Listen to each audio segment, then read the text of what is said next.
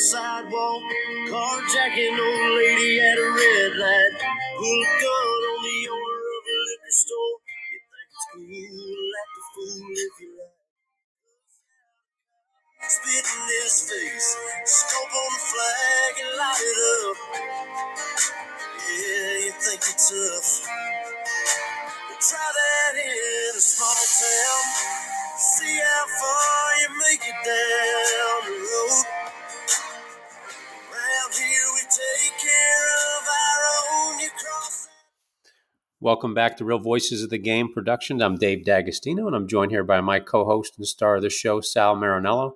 This is the Hot Corner with Coach Sal, episode 293 on the network, closing in on 300. Kind of like Major League Baseball is closing in on a magic number with salaries paid with injuries. We're going to get into that a little bit later, an astronomical number. But before we introduce Sal, just want to thank our 50,000 plus faithful subscribers. Because of you, we are now the latest podcast network on iHeartRadio. Thank you for that. You can still stream us on our other platforms, Apple, Amazon, Spotify, Stitcher. But we are trying to flood the iHeart market, just like we battled the analytics of the podcast world to get there. Like you do in baseball, we still got to battle those. So help us out. Give Sal 5 stars today. Write some great comments underneath that. And Sal, you're global as usual. 74 countries are listening to you today. Grassroots all the way to MLB front offices. And we've got a great show in store for them today. We hit the baseball world, but we get on the fringe of the political nature because healthcare has become political nowadays. So, but Sal, welcome back to your show. Thanks. Great to be here. Like Pitbull, Mr. Worldwide, right, Dave? That's it. You are Pitbull, Mr. Worldwide. That's going to be my... That was his nickname there, I think. So that was, yep. Did he trademark that? We could get that for you. No, I will come up with something better. All right. Yeah, the Mr. Worldwide I like, though. So welcome back. I know you've been, last week we talked about it. You were doing some football, some live color for some high school games, giving some coverage to the local boys out there in New Jersey. But you've got some global stuff you want to talk about today with one of our favorite acronyms, CDC. Yeah, I think, I just have had conversations with people, Dave, and it's remarkable to me how people are continuing, where I am at least, along this path as a continuance of the shutdown and COVID mess, and people still calling it a pandemic. And I think that's one of the, even something like that, it was not a pandemic. The all-cause mortality numbers did not go up during the height of non-vaccinated COVID. When you go back and look at the all-cause mortality, excess deaths, whatever you want to look at, there was no change in 20. The drastic changes occurred after that. So it gives you the sense of it wasn't the COVID that was killing people. It was some other intervention. And, most people don't want to admit that, but it's looking more and more like the vaccines initiation is where the uptick kind of appeared. And I'm having discussions with people, Dave, who are now on their 4th round of getting COVID. 4th. And these are all vaccinated people who did all the things that they thought they were supposed to do that was alleged to keep them healthy. And it just didn't work. And it's frightening to me that there's so many people willing to jump right back into that soup of nonsense. Yeah, I'm with you on that. We can bring it to baseball where, you get a guy, they'll bang on a guy, say he's a good hitter, The question you ask, if he's a good hitter, then why doesn't he hit good? And when you look at the vaccine, you're like, well, the vaccine works, then why isn't it working? Why do you have to take a 4th, a 5th, a 6th to do it? We've talked about this. Why do you care if I have it or not? If you have it, if it works and you have it, then it shouldn't matter to you. I'm doing what I want with my body, and if you're protected, then there's no risk. It's just like the seatbelt. The seatbelt, if I'm not wearing it and you're wearing yours, it has no bearing on what happens to you. So we're at a very weird point, Dave, because we now have more data than is needed to prove the conspiracy theorists were correct the whole time. Yeah, and for a decade, some of them before it even happened, And I didn't really, I mean, I was chatting with my wife. Scrolling through Facebook, and every time I see a celebrity now out in California, they have a mask on right now. And I'm in an area of the country where the first day that people started, when school started, they started this stuff again. We've got an election coming up too. So the first time that came out where, there's the new strand out there, our governor got right on TV and said, we will not be participating in this farce again. We had to go through it once quickly last time, and they didn't shut down much at all down here. And we still had all that stuff. He goes, but we will not be going through any of that exercise at all. So case closed. That was it. No. Yeah, and you know what? For the thing that's interesting to me is I'm in the capital of crazy town here, between the tri-state area and the influence of the Manhattan, New York City media, and people here who are enamored with the city, whereas the city is probably at its low point since it's been as bad as it's been since the 70s, when I was a kid growing up, and New York City and Central Park and the Port Authority and all these landmarks were punchlines to jokes. It's now gleaming and, quote, clean and new, but it's a disaster with the illegal immigrants, who they call migrants, overrunning the support system of the sanctuary city, which I don't want to get into. But what I will say is there was an astronomically high number of illegal immigrant children that were enrolled in New York City schools, and none of them had to be vaccinated, whereas American citizen students had to be vaccinated to go to school. So you're really seeing how much they thought the vaccine is necessary to keep people safe in that instance. But I wanted to kind of stay away from anything that was overtly political, but it's gone beyond the point now where this is politics. It's really messing with people, and it's really troubling to see what's going on here. Even though what I started to say, people really haven't fallen under the sway of the nonsense. Like I rarely see anyone with masks here, and it's really quite the anomaly. And if that's the case here, it gives me hope that people really aren't going to fall for it, because there's enough people that are smart enough to know that it was all BS the first time around. But the problem is that the media, in conjunction with the big businesses in the area, are going along with it as if nothing ever happened. And here's a great example. I walked into my Walgreens the other day to get a couple of items, and they have a huge sign, get your COVID boosters here, aged 3 years and up. And other places are the commercials are promoting 6 months and up. And why that's troubling is that, as per the CDC, it was a couple of weeks ago, they issued new recommendations that advised everyone 6 months or older getting the COVID-19 vaccines. That's everybody, 6 months and older.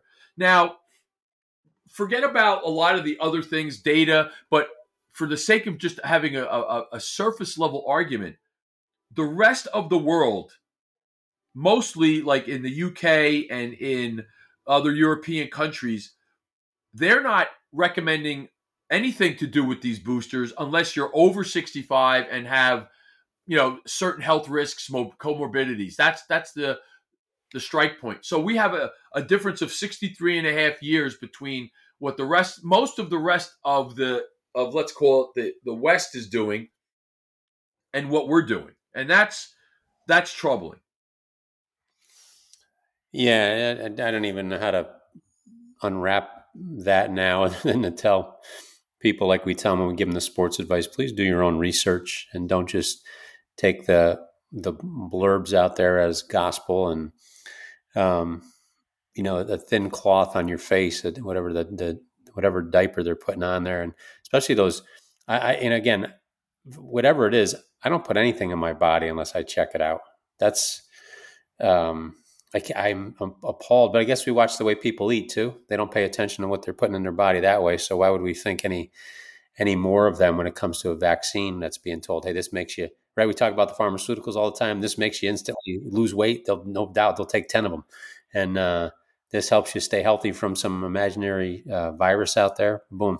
Well, we have ample evidence that we have now two generations of I would consider my parents' generation, maybe three generations.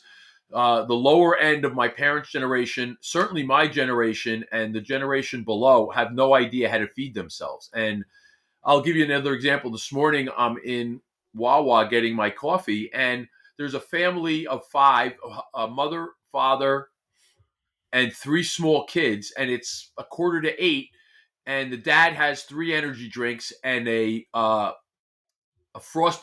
glazed bear claw, which at Wawa is enormous. It almost looks like it's the size of literally the size of your hand. Yeah, it's like a 6-inch sub. The mom has a huge coffee with cream and whipped cream and one of the flavor sugar syrups in it. And the kids, who I think the oldest one was probably 11 or 12, and then there were probably an 8 and a 6-year-old, had candy bars, a big bag of potato chips, and a Slurpee-like material. It's a Slurpee-like beverage. It's not a Slurpee at Wawa. It's whatever their variation of that, a version of that is. Yeah. Now, when you understand what foods like that do to the body and do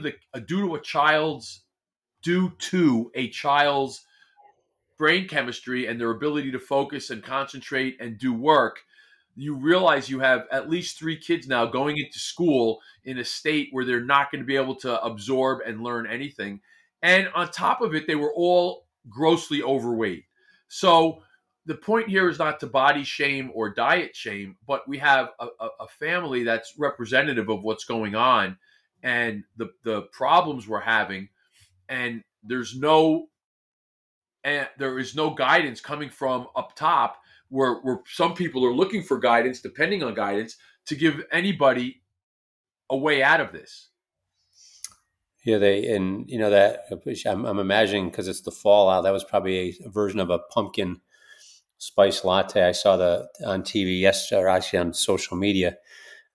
There's some people I follow. I'll get the name for the audience, but did a sugar test on that stuff and showed you the visual, how much sugar's in one of those things. He went to all the famous coffee shops. I don't think Wawa was in there, but I'm sure it's the same.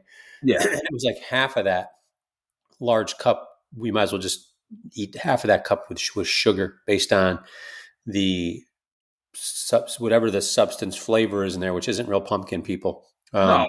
Whipped cream, and all the other stuff in there. It's gross. And those kids that are going to school that are already, they're obese, they'll be diagnosed with some sort of disease. Well, research has shown, Dave, that a kid's brain, if you observe the kid after ingesting that kind of food, they would exhibit symptoms of what is clinically referred to as HDA. That's what I was going to say. They'll be in school, and in 20 minutes, they'll have them down at the counselor's office, and they'll be, ADD or HDA, whatever acronym they want to throw at it, but they'll be, and they'll put them on meds to solve that. So there you have a case of that's what they're having for breakfast. I mean, I've never seen a kid, an 8-year-old, with a bag of chips in the morning asking, their mom to buy it, and actually not being told to put it back. You're not eating that for breakfast. So, we're in a bad place, and it goes back to the thing what we're talking about with the CDC and their recommendations. Their own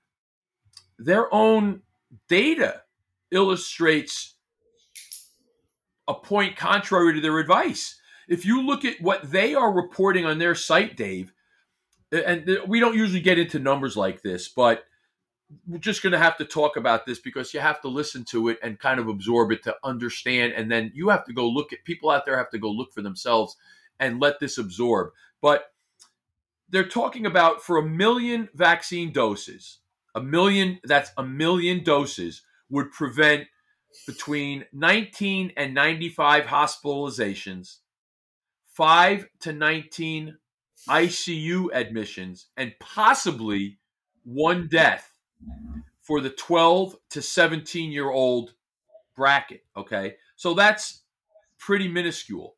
the recommendations are even more ridiculous when you look at the 5 to 11-year-old. Those numbers go down. There's even less of an effect there. But those are also in a vacuum too, where there could be some other causes for the Absolutely, hospitalization, death. absolutely. And what we know track record wise from the unfortunate group that died young from, or at any age, but particularly young, I believe there was an almost 100% comorbidity rate in the young group. So no one was dying from COVID in that 17 and under group unless they were sick from something else. So it's really amazing to think that when you're looking at, they're saying maybe one death is prevented. They know this is for Pfizer's data. Pfizer's data says that there is 1,000 incidents of serious adverse events of special interests per 1 million.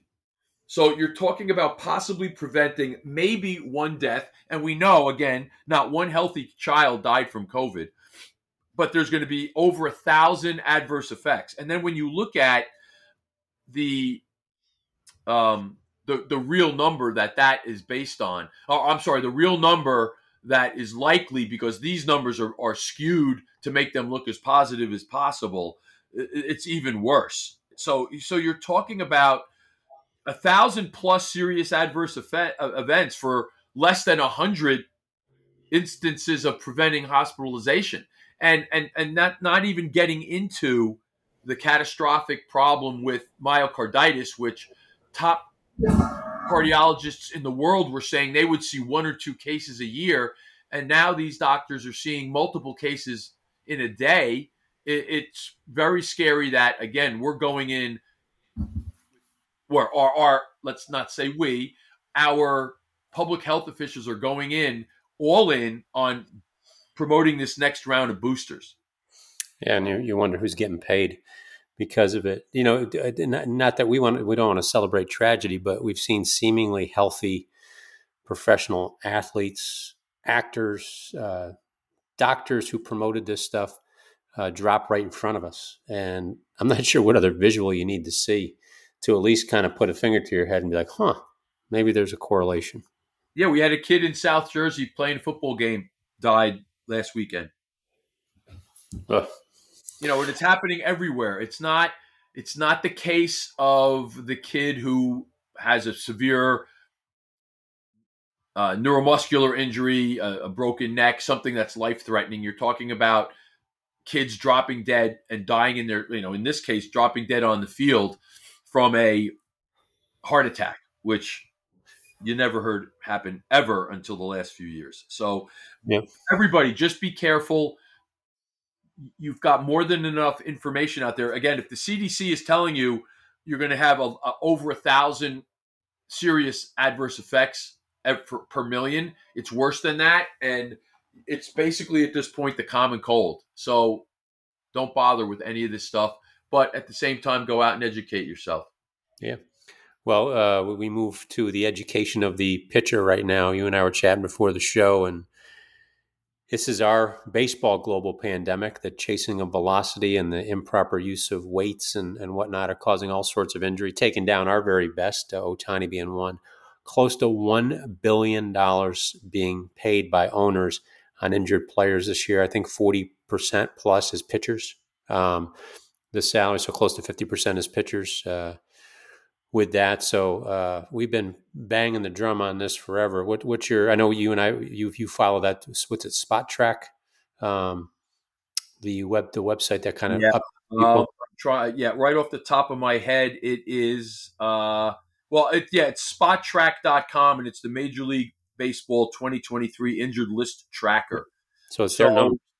When we talked about it earlier this week, it was 1,200 players who were on the 40-man rosters have missed over 18,000 days on the DL, and at a cost of over $384 million.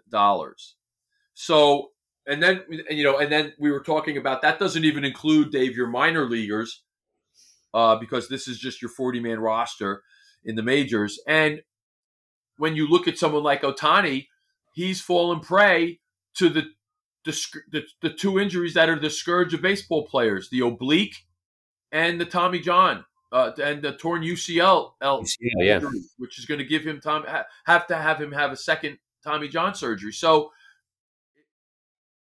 you have to look at what's going on, and there's got to be a change. But who's going to make this change? When are we going to see a change being made?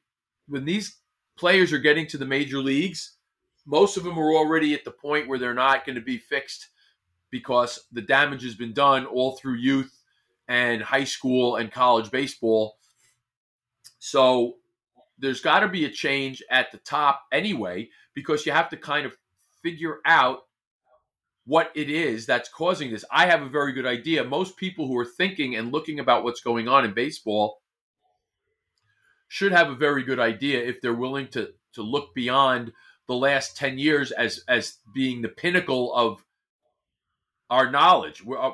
I think our We'll do that for our audience. Share, because I see Dominguez. Here you got the kid, the Martian. We've been waiting on him to come up with the Yanks. Phenomenal talent, delivered in every sense of the word.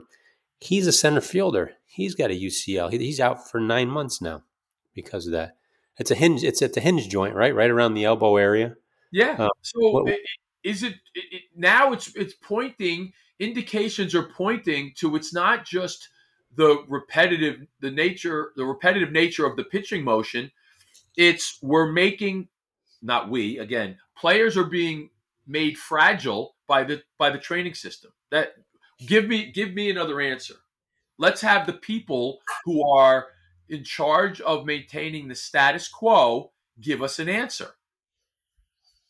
We shouldn't, as sitting here on our side of the table where we're disagreeing with everything that's being done and how these players are being handled, and at every turn we're getting more information and more illustrations and examples of a problem, and yet there's never any kind of explanation from the people that are in charge of these players and their development. How is that possible?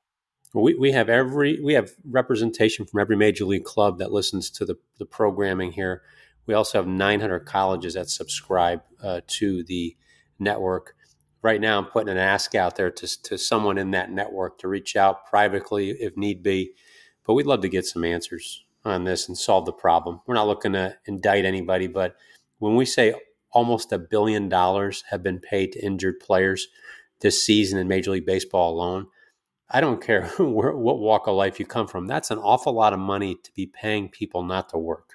And if the system itself is creating that problem, what would be the benefits of not fixing the problem? That's the question I think got to be asked. What's the benefits of not fixing the problem? Is it insurance money? Is it arbitration? Keeping these guys on the shelf lowers their value. They don't have to pay as much, so the $1 billion is not a big deal. To me, it would be. I'd have a hard time paying $1 without questioning it. Do teams have that little concern for their prime asset that it's just, he's hurt for a year. We have other guys. They'll take his place. Is that the attitude? I can't imagine in any other endeavor treating your never mind your any asset, but certainly your high level asset with that kind of disdain. And to me, that's what it is. It's you have the pinnacle of what baseball could be in Ohtani, and we've talked about this. We have more athletic people probably than we've seen playing baseball, and yet they're breaking down and they're becoming more one-dimensional in their abilities. We talked about that. We have to legislate against the shift because these players can't figure out how to hit against it. That, to me, that's probably one of the more ridiculous things I've ever heard in my life. But yet here we are, and you're continually, let's use the term, making excuses for these players, and in some cases making excuses for the system that's creating these one-dimensional, fragile players. Dave, what's the worst thing that could happen if a system decided we're getting rid of the weight room? And if guys want to do that on their own, that's going to be on them. But there will be some accountability for not doing that. And you have to be held accountable because we're at the point now, it would be like what they do for people who who have all kinds of problems with their digestive system and allergies with food, you have to eliminate pretty much everything and slowly add things back. Well, I think we're at that point with these training programs. All the old school nonsense with periodization and progressive overload and all that nonsense has to be thrown out, and you have to come back in, and whatever strategies you're using, they have to earn their way back in.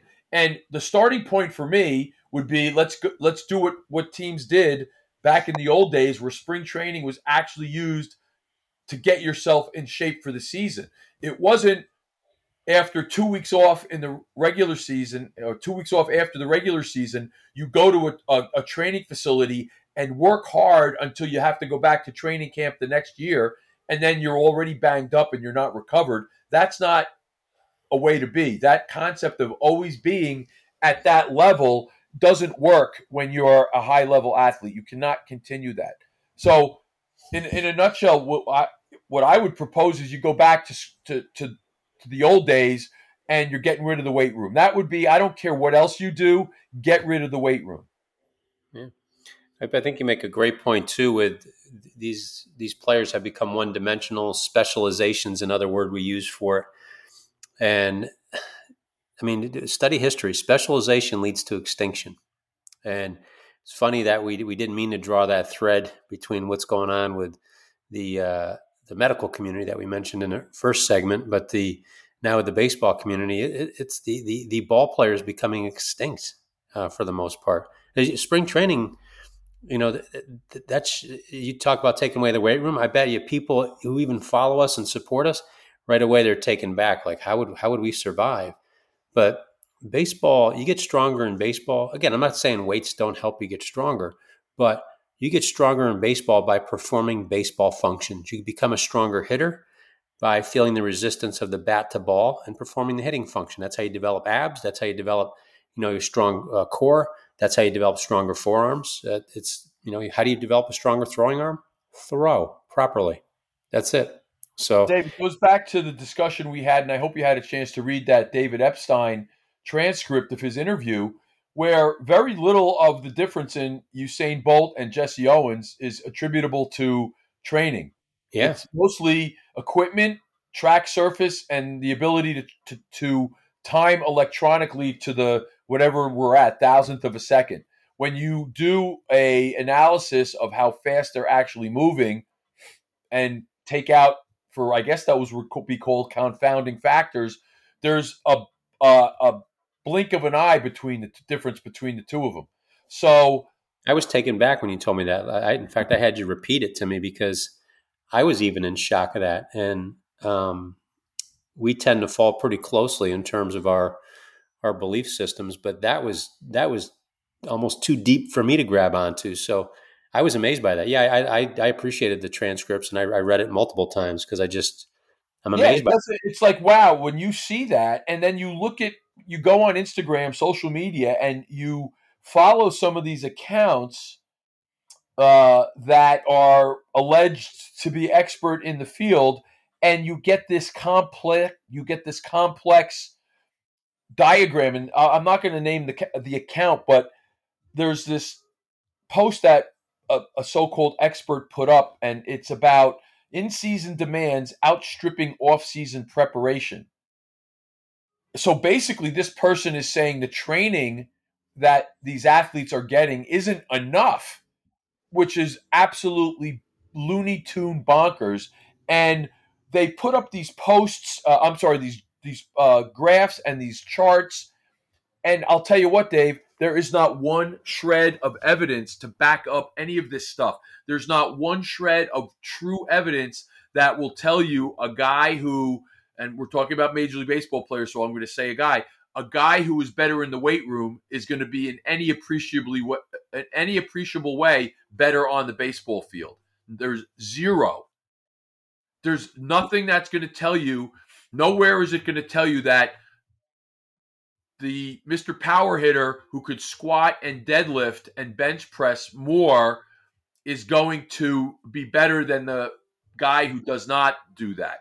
Nowhere in any of the literature is there going to be that correlation. Where are the? I don't know. I don't want to. This is not meant to be religious for it, but where are the heretics? Where are the question askers? Where are the people that are going to hold MLB's feet to the fire? I don't know. I mean, these players have agents. Everybody's got a personal coach, but I guess everybody's got their hand dipped in their pocket and probably making money. Sure, the big agents have training facilities. I think what it would take is maybe it's one guy who decides he's going to buck the system and do things differently and not engage in the nonsense in the weight room, and could go and verbalize that. I think I wrote that article that we discussed about people who built the Brooklyn Bridge. Well, that's a bridge that was built over 150 years ago, and it's going to last another 150 years and go from basically the infancy of the automobile to now having subway trains, above ground trains, pedestrians, and cars on it nonstop, and it still holds up. We don't need to really guess at if this is going to be better, because look at all the great players of yesteryear that didn't lift weights, and they were obviously better than what we have today. And for every Bonds and Ripken and Pete Rose, those guys are few and far between. And now that we're in this new generation of player, they've all had surgeries and injuries. Bryce Harper, all these guys have missed significant periods of time due to injury. And it's all, I defy anyone to try to tell us it's not due to how they're working out and training and lifting.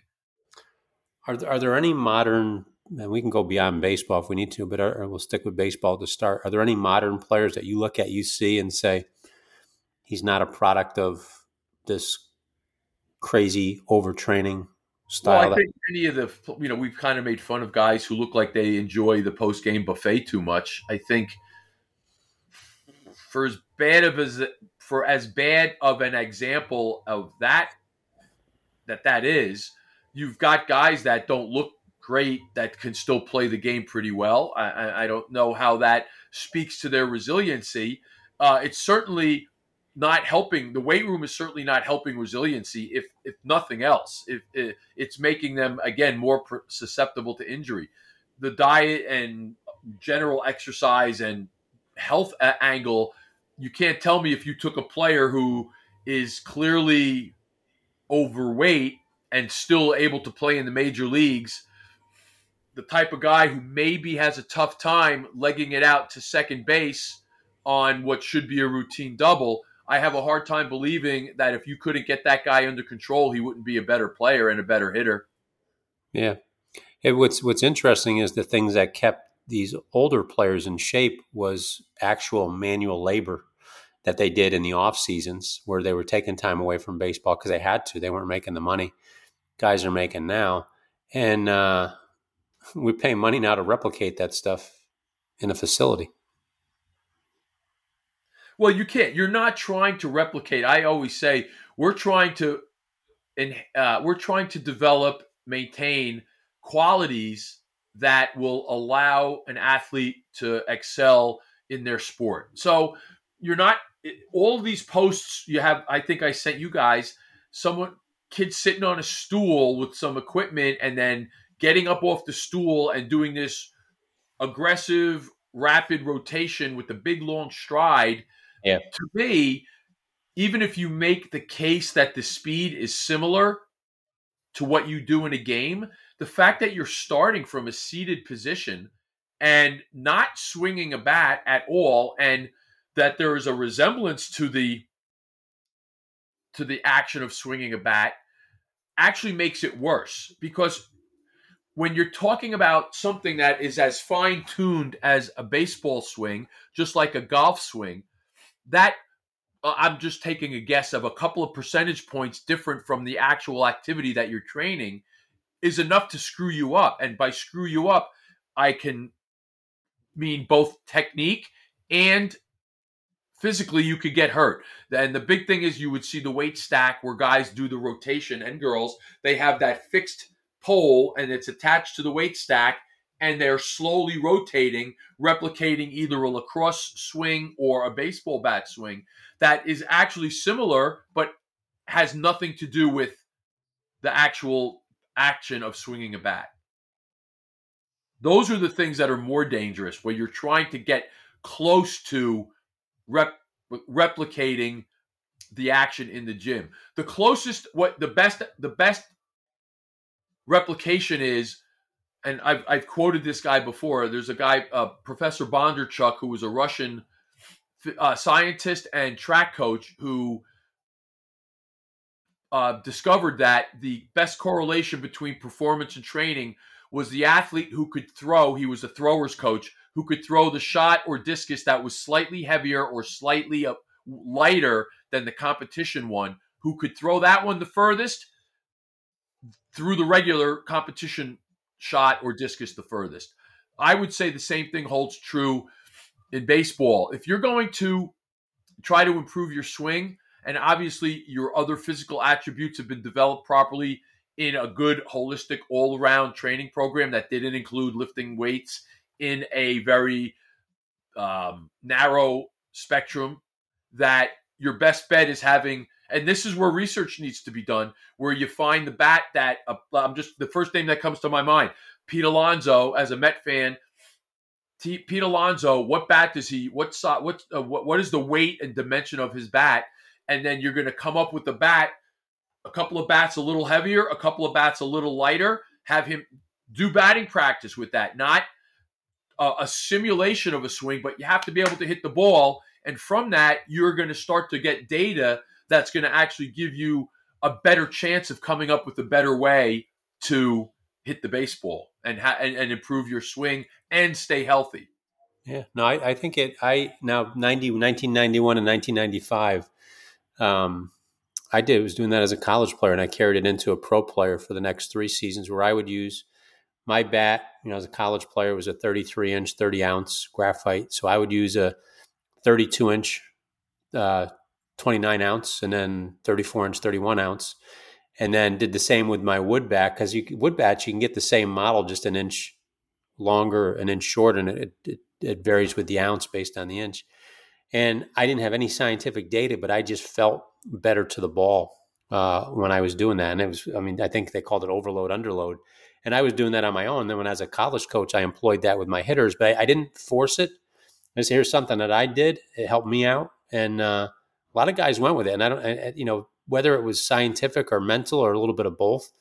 I had a pretty good hitting career, but these guys did very well using it and employing that. So I'll concur. It's 20 plus years removed from that, but I think that those basic scientific principles are useful nowadays, because we have overcomplicated. It's the baseball's hard. Preparing for baseball is hard, but it doesn't have to be overcomplicated like they make it. No, everybody is in business to be a complexifier, because there's money to be made in it. And you said to me, where are the outliers? Who are the rebels, so to speak? The problem is you get so shouted down in most forums by those who are ignorant and are defenders of the status quo, that it's very difficult, unless someone, again, is willing to take a chance and say, hey, we have to change things. And we're not going to go with the same guy that's been in charge of a team and that has had more injuries than they've ever had before, or haven't changed the injury culture one bit, and is going to continue to do the same kind of training, and is going to be focused on minutia of a small muscle group in the rib cage or by your lats as what is the actual problem. That's not the problem. The problem is the grand whole overall design of these systems, and it's a failure. And even, I've said this before, even the people in the field who are doing good work and really want to fix things are taking their good work and plugging it into a system that's broken. So you're doomed to failure.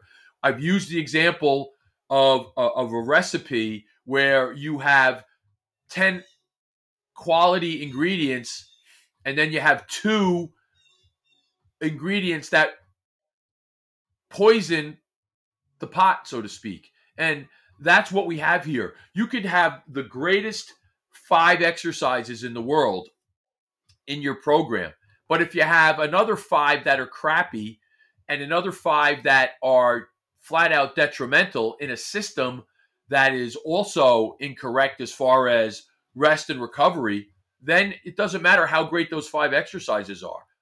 If I had my plan, which I have, and it was applied improperly, it's not going to work, because it's the application of it that's just as important as the elements that make that program up. Another thing we see on social media is these trainers who have these great drills that could be great drills, but when you watch the athletes performing them, all the elements of the drill that are supposed to be enhanced by doing the drill are not being coached, and they're done improperly. So you can have the greatest drill in the world, but if your foot strike is wrong, if your if your control of your stride from your shoulders is not there, if you're off balance, and if you're never extended at the ankle, knee, and hip, it doesn't matter how good the drill is.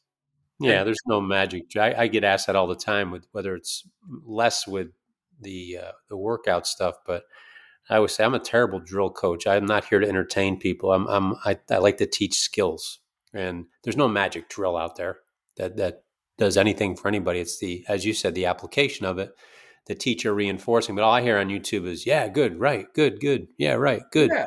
Here's the best drill. It's elite.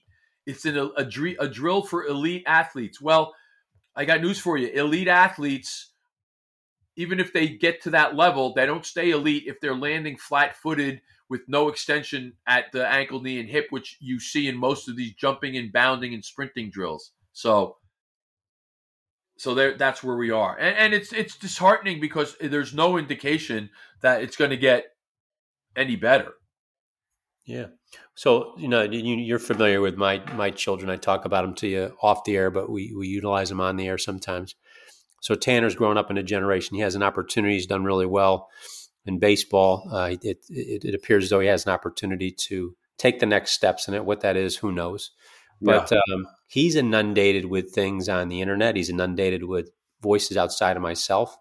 What would be a couple of things you would say to him? Because he's your audience. You've got a lot of young kids out there listening. How would you educate them or advise them and or their parents to approach this wave of training that is obviously injuring people? How would you arm them to be prepared to say, no, not me? Well, anything that overtly or right off the bat is putting weights in a kid's hand is immediately off. You can find someone new. There's posts on Instagram. I cannot believe the stuff I see, where an 8-year-old doing heavy squats or heavy other lifts are being glorified. And if anyone dares point out that there are many ways young athletes can learn to handle weights, that's not one of them. You get shouted down. So again, that's a great example. When you go into a situation where they're doing training for your kid, unless they've done some kind of real qualitative and quantitative movement analysis, that could be as simple as what's their ankle range of motion, what's their shoulder range of motion, what's their cervical, how do they move their head left to right, up, down, side to side. And there's some very accessible, and by accessible I mean to professionals, systems out there that if you know what you're doing, which you should be knowing what you're doing if you're getting into this, that you can evaluate an athlete in a short period of time and immediately have 5 action items that your kid's going to work on, that kid is going to work on, before you even consider about what your performance training is going to be like. There's some sports, obviously, that are different, but if you look at those sports like gymnastics and sports like figure skating were very early on, not just relatively, but flat out 8-year-old, 9-year-olds are already in the national, international pipeline. Those sports don't do a lot of off ice, off floor work because they spend so much time on the ice that they don't have time for that other stuff. And they recognize that if my skater's going to do a triple axel and need to master the set of complex skills that encompass that, I don't need them in the weight room squatting. Same thing with the gymnasts, the most athletic people in the world. They're not wasting time in the weight room. When have you ever seen a program for a gymnast, a high level gymnast that has them in the weight room. You don't. So that's where you're at. That's where your mind should be at. A young kid's program, and by young kid, I'm talking about even up into freshman year. I have some freshmen that are babies physically, and the last thing in the world they should have is a weight put in their hand or on their back. We're doing intensive movement work. Now, the workouts are hard, it's taxing, but they're not ready to hold weights yet. So those are the things that, as a parent, you should look at. What's your program? Is your program getting them in the weight room, or do you have a movement analysis system, an evaluation system that you know what my kids' weak points are and what we need to work on and where that could translate into a problem with technique or the ability to avoid, to minimize an injury. I couldn't agree more. And then on the mental side, I harp on this because we do this with homeschool, and anytime I see teaching methods out there with coaching or otherwise, until you understand the socialization and learning strategies of a kid, it's really hard to tap into, unless you're just handling the generic, tap into how to maximize that kid's intellect and creativity and genius. And there's too much cookie cutter stuff out there with that. So I appreciate that advice because, even though I'm entrenched in this stuff like you are, when I step away, I'm still a dad and I've got to educate him on how to handle himself. So we try to make him dummy proof, and this podcast helps out a ton for him. So we appreciate you in that regard. So how do you want to leave the audience today? Well, I want to leave you with that. And I want to have people think that the habits and techniques and tendencies these young kids pick up on are very difficult to overcome, especially when you consider the volume of work they do at a young age, that in a period of a year or so, you could really have kids fall into very bad habits and movement patterns that are going to be very hard to undo. So really be in tune with that. If you go into a place, you should want to know what's your system of evaluation to be able to come up with the program that's going to address the needs of my kid or kids. That's a good question for them to ask. So the system evaluation you have to address the specific needs of my kids. I'm writing that down. Program, like there should be there's a spectrum of things you pick from, but I'm not cookie cuttering a program based on, because the kid's 12 or 14, the difference between a mature 12-year-old and an immature 12-year-old is like a 15-year-old and a 12-year-old in some cases. So there's a lot of things that go into that on both kids. You can have that overly mature 12-year-old boy that still has and actually could have more problems because of developmentally how the body moves that you need to be aware of.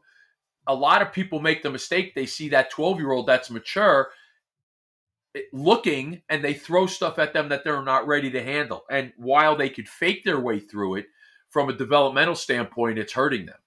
So that's a good wrap up for our audience today. We gave them a lot today on episode 293 here, the Hot Corner.